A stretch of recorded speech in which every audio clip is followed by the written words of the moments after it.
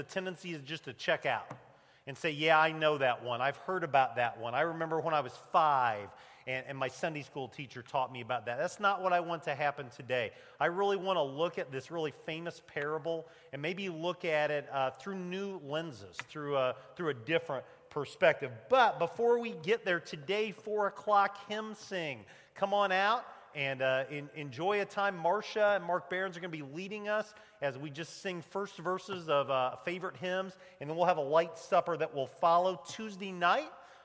Under new leadership, Proverbs 31 cooking will resume, and we're really excited. We're thankful for those that led that ministry for many years, and we're thankful for the new leadership, and you can get info on that in your bulletin, but come on out, ladies, and you can cook this Tuesday evening. This Saturday, the Y-Tri, the Clinton YMCA Triathlon, 400-yard swim, 12-mile bike ride, 5K trail run. Come on out. It's going to be a blast. Somebody said I haven't trained very well. There will be medical personnel available if you have any trouble. So I'm doing it. We can have a lot of fun together. And then 2 weeks from tonight is our block party, the second annual. We're going to be saturating our community this week with door hangers.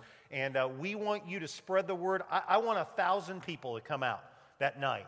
And it doesn't matter who they are, doesn't matter what church they're a part of, if they don't have a church. This is a community gathering, and we want to really have a blast on August 28th, 5 p.m. Well, the parable of the Good Samaritan, I can't quantify this, but I think it's probably the most famous of the parables. I think we just did a survey, even of people that don't go to church on a regular basis. Even with people that have a very limited knowledge of the Christian faith, they've heard of the parable of the Good Samaritan. I mean, that's language that we use today in our culture. He is a good Samaritan. She is a good Samaritan. And so I want to look at it today. Last week we talked about what's it mean to be light? What's it mean to be the light of the world? What's it mean that a city on a hill cannot be hidden? This week we're talking about how can I be a blessing? And I think this parable about being a neighbor really summarizes for us some really thought-provoking, moving forward perspective about how can I be a blessing? How can I excel in the art of neighboring? Now, most people start reading the parable in verse 30 when Jesus tells the parable, and when you do that, you miss the context. So I want to start in verse 25 and give you the context why Jesus told the parable when he did. Verse 25 reads like this. It says, on one occasion, an expert of the law stood up to test Jesus. Teacher, he asked, what must I do to inherit eternal life? What's written in the law? Jesus replied. How do you read it? And so he answered, love the Lord your God with all your heart, with all your soul, with all your strength, and with all your mind, and love your neighbor as yourself. You've answered correctly, Jesus replied. Do this, and you will live. But he wanted to justify himself. So he asked Jesus, and who is my neighbor?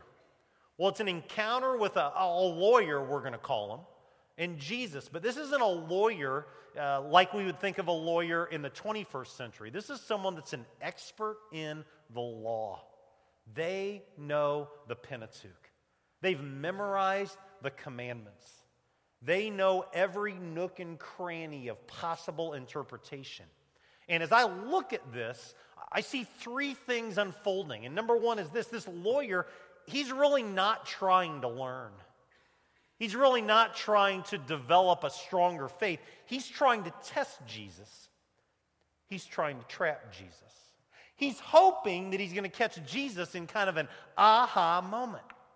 He's going to back Jesus into a corner, and he's going to be able to prove to the crowds that are following this very simple Galilean carpenter that he, the legal expert's a little more sharper than Jesus.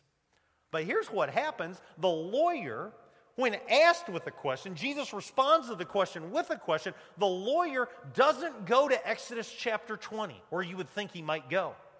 He doesn't go to Deuteronomy chapter 5, where you would think he might go. Exodus 20 and Deuteronomy chapter 5 give us the 10 Commandments. Instead, he goes to Deuteronomy chapter 6. You might know it as the Shema. Hear, O Israel, the Lord our God, the Lord is one. Love the Lord your God with all your heart, soul, mind, and strength. He goes to Leviticus chapter 19. Love your neighbor as yourself. Very, very profound on the part of this legal expert. And Jesus approves. Jesus said, "You're right. Oh, sharp one, you've got it all figured out.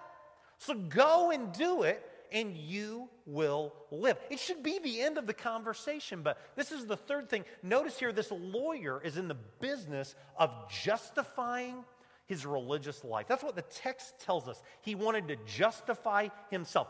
I don't even know what that really means. I don't know if it means that he wasn't living the love of the Lord your God with all your heart, soul, mind, strength, and he didn't love his neighbor as himself, and he wanted to justify the way he lived his life, or maybe he wanted to justify his perspective on the faith. But again, he's not satisfied with a well-done, good answer, move on. He asked Jesus a question, and it's a question that leads into this parable. Who is my neighbor? Now, I'd like to take a quick 30-second time out from this sermon to ask you to ponder a question for just a moment. And if you're sitting next to people that you like, feel free to ponder it with them. Name the perfect neighbor. Define the ideal neighbor. Ready, get set, go. Perfect neighbor. And it's okay to talk in church. Go ahead, it's fine. Perfect neighbor, ideal neighbor. What do you think?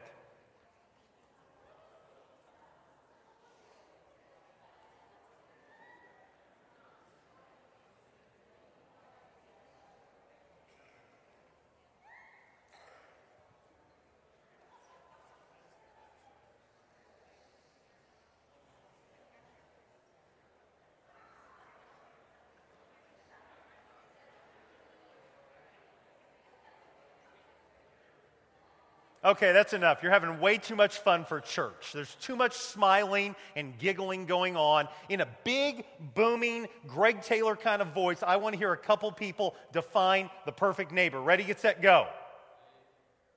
What's that? They care, okay? They're friendly, okay? Maybe in the winter they shovel the snow so you don't get out and have to do it.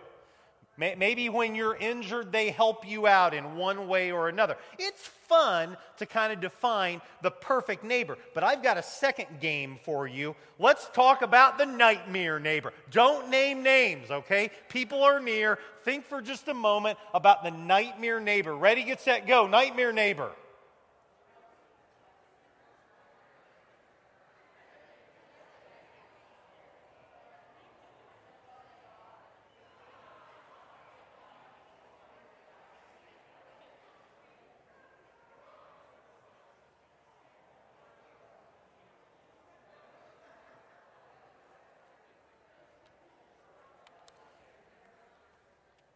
Y'all seem more animated with the whole nightmare neighbor thing than the ideal neighbor thing. I've got to tell you, we've been blessed with awesome neighbors. We have had to the west, the Montgomery family. They were like second grandparents to my kids. We've had good neighbors to the east as well. I've never really experienced the whole nightmare neighbor thing, but I know a lot of you have, and I know that because you put stories on Facebook. I can read your Facebook stories of nightmare neighbor instances. If you want to know more about nightmare neighbors, I recommend you go to mybadneighbors.com. It's a blog that somebody started in protest with his awful neighbors, and he's really got some things going for him there. There's also rudeneighbor.com. You can go there and find great stories. And probably my favorite of all, neighborsfromhell.com. 12 stories that I can't believe I read. I'll just give you two. One was neighbor talked about how their next door neighbor got a Great Dane.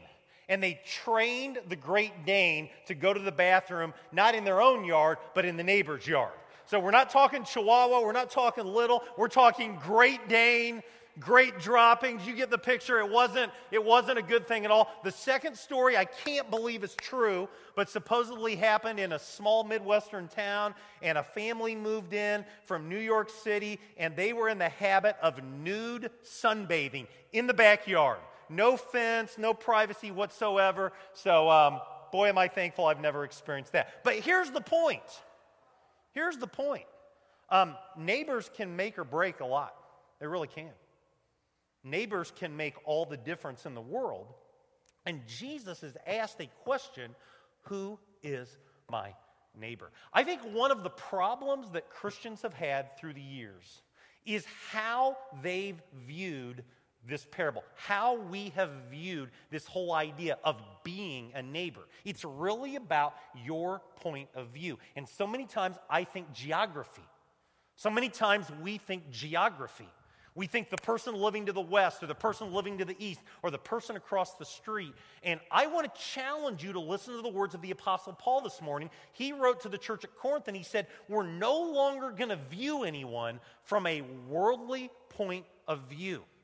He said, we're going to start looking at people through a spiritual perspective. We're changing. We're not going to do the worldly point of view. We're going to have a spiritual perspective. He went on and said, if anyone is in Christ, and many of us, maybe most of us that are gathered here today, we are in Christ. You are a new creation. So with that seed being planted that you are a new creation, that we are a new creation, let's consider this whole idea of the art of neighboring. And it gets us to the parable of the Good Samaritan. Luke records it like this. In reply, Jesus said a man was going down from Jerusalem to Jericho. And just a quick tidbit, you always went down from Jerusalem. Jerusalem was a city on a hill. It was possible to go up from Jerusalem. If you were in Jerusalem and you were going anywhere, north, south, east, west, you were going down. And so a man was going down from Jerusalem to Jericho when he fell into the hands of robbers, and they stripped him of his clothes and they beat him and went away, leaving him half dead. A priest happened to be going down the same road, and when he saw the man, he passed by on the other side. So too, a Levite, when he came to the place and saw him, passed by on the other side. But a Samaritan, as he traveled, came where the man was, and when he saw him, he took pity on him. And he went to him and he bandaged his wounds, pouring on oil and wine. Then he put the man on his own donkey and took him to an inn and took care of him. The next day, he took out 2 silver coins. Each silver coin was the equivalent of 1 day's wage. Think about that for just a minute. How much do you make when you work a day? 2 days' wage was taken out right here. And he gave 2 days' wage to the innkeeper. And he said, look after him. And when I return, I will reimburse you for any extra expense you may have.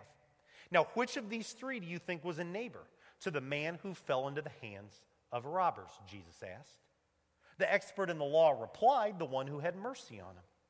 And so Jesus told him, go and do likewise. In this parable, we see a first century crisis situation. The road from Jerusalem down to Jericho was about 17 miles in distance, descending sharply toward the Jordan River just north of the Dead Sea. The road was curved, it was rugged, rocky terrain was all around, excellent spots for robbers to hide.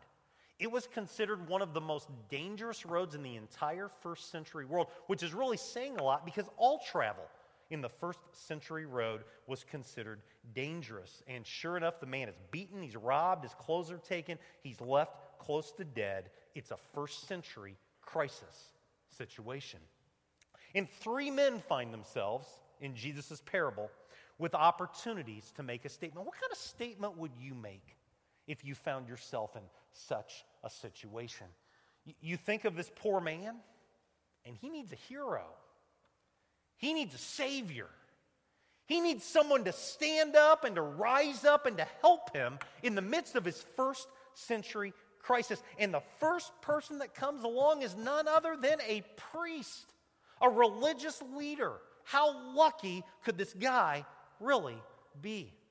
In the 21st century, we might call him a pastor or a minister or a reverend or an evangelist, but the point here is simple. A professional clergyman comes upon the situation. Now, legend says that this professional clergyman, this priest, every single day of his life in the first century world, before he did anything, would wake up and would recite 2 verses of Scripture.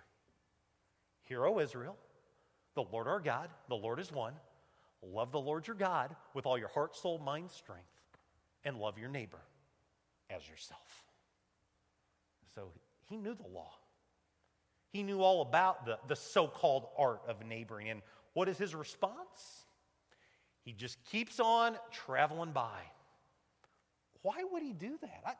I don't know. Maybe he knew some of the other law in the Old Testament that said that if you actually touched a dead body, you were defiled and you had to go through a pretty significant process of cleansing. And maybe, just maybe, he had a lot on his to-do list and he didn't have time to deal with the cleansing. He didn't have time to go through all the rituals, so he was just going to walk on and let someone else deal with the crisis situation. Why did the professional preacher walk on? We don't know. But the point is, he wasn't the hero he could have been after all. But there's still hope for this injured man. Because as Jesus tells the parable, next comes a Levite. What was a Levite? Well, the Levite would not be a professional minister of the day. He would not have the prestige as maybe a priest, but think of him more in terms of maybe a lay leader, very involved in day-to-day meaningful ministry. And he is moved to the other side of the road, and he keeps on walking. Why would this Levite not stop? Well, maybe he considered his to-do list and all the people and things that were on the list, and he thought to himself, I just simply don't have time to deal with this first century crisis situation. Well, the third person's a Samaritan, and for us, that probably doesn't mean a whole lot. What's a Samaritan? What's the difference between a priest and a Levite and a Samaritan? I'm going to give you like a 60-second history lesson. When the northern kingdom of Israel fell, the Assyrians, awful people, bad people. They took a lot of the residents of the northern kingdom and led them off to foreign lands. And they took people from foreign lands and they brought them to the territory, Samaria, the northern kingdom. And before long, there was a lot of intermarrying going on, which was prohibited in the Old Testament. And before long, there was a real mixing of religions. And so Jewish people looked at Samaritans as sellouts. They looked at Samaritans as people that were unclean. They weren't as close to God as they were. And so there's a lot of hatred towards Samaritans if you were looking at this parable through Jewish lenses. One commentator said Samaritans represent the ultimate despised group among first century Jews. Fred Craddock put it like this: ceremonially unclean, socially outcast, religiously a heretic, this Samaritan is the very opposite of the lawyer, the priest, and the Levite. And yet he is the hero. And yet he is the one that's willing to stand up and meet a first century crisis need. Mark Moore used to teach at Ozark Christian College. He's now at an enormously large church in Arizona. And here's what he wrote about it. He said, he bound up his wounds, perhaps making bandages with his own clothes. He poured his own wine on his wounds as a disinfectant. He poured his own oil on his wounds to soothe the pain. Then he put the man on his own donkey. He spent his own money for the man's lodging and food. It was not that he liked the man. It's that the man had a need. And so that leads us to just a really obvious revelation, hopefully for you today. Jesus tells us who our neighbor really is. And this is really the point of the message today. If you don't get anything else, if you are out late and you're having a hard time staying awake, get this next thing. Here's who our neighbor really is. Anyone whose need we see and we're in a position to meet it. That's your neighbor. That's my neighbor. Anyone that we see has a need, and we are in a position to meet that need. Not about geography, not about race, not about heritage, not about church background, not about how much money or how little money or how big the house or how small the trailer.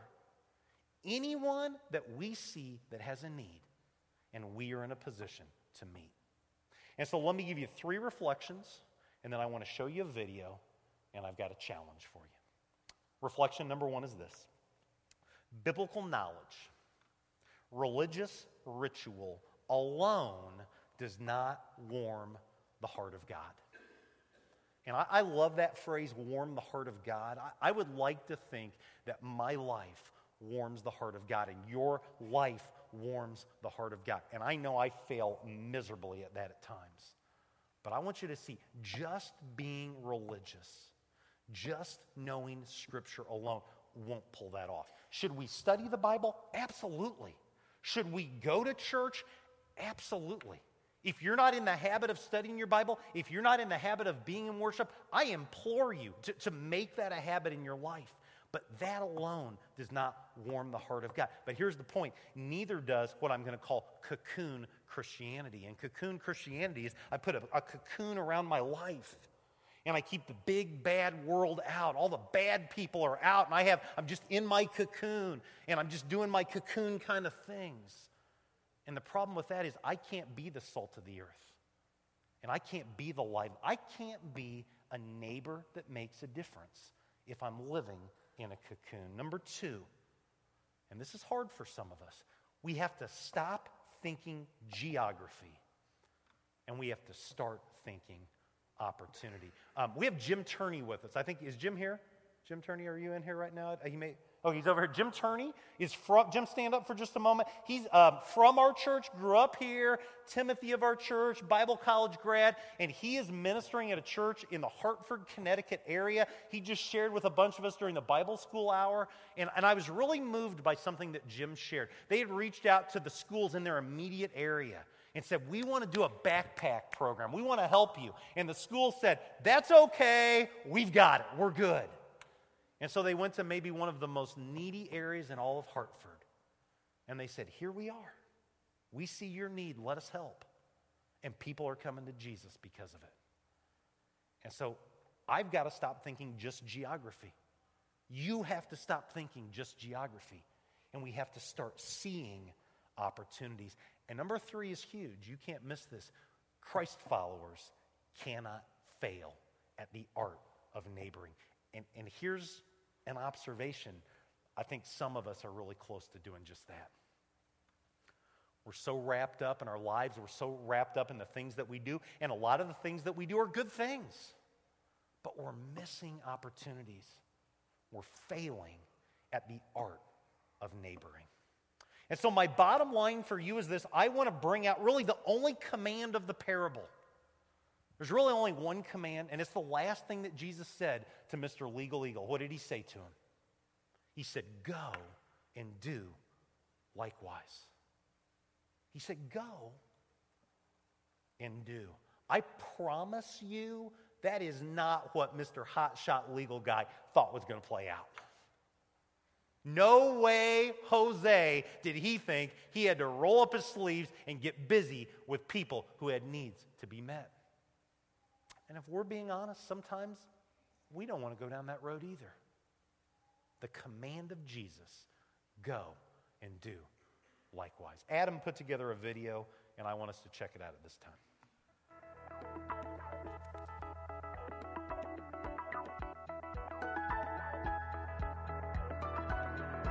I woke up this morning, saw a world full of trouble now. I thought, how do we ever get so far down? And how's it ever gonna turn around? So I turned my eyes to heaven. I thought, God, why don't you do something? Well, I just couldn't bear the thought of people living in poverty, children sold into slavery. The thought disgusted me, so I shook my fist at heaven. I said, God, why don't you do something? He said, I did. Yeah. I created you. If not us, then who? If not me and you. Right now. Well, it's time for us to do something. Yeah. If not now, then when will we see an end to all this pain? Oh, it's not enough to do nothing. It's time for us to do something. I'm so tired of talking about how we are God's hands and feet, but it's easier to say than to be. Live like angels of apathy who tell ourselves it's alright, somebody else will do something. I heart DeWitt County. I heart DeWitt County. That's the shirt I'm wearing. A lot of you are wearing. We're selling these for less than our cost. We want to saturate our community with this idea of I heart DeWitt County. Before the service is over today, the ushers are going to give you a business card. We've got thousands of these. We invite you to take dozens if you want. And we want you to think outside the box. Mandy Reese, one of our awesome staff members, came to me several months ago and said, I have an idea for our August series, Love Where You Are. And she said, I don't know if it's a good idea for us or not, and it's a great idea for us. And you have a bulletin insert. Grab the white bulletin insert before you leave today. And this is just a start. These are just a couple of ideas.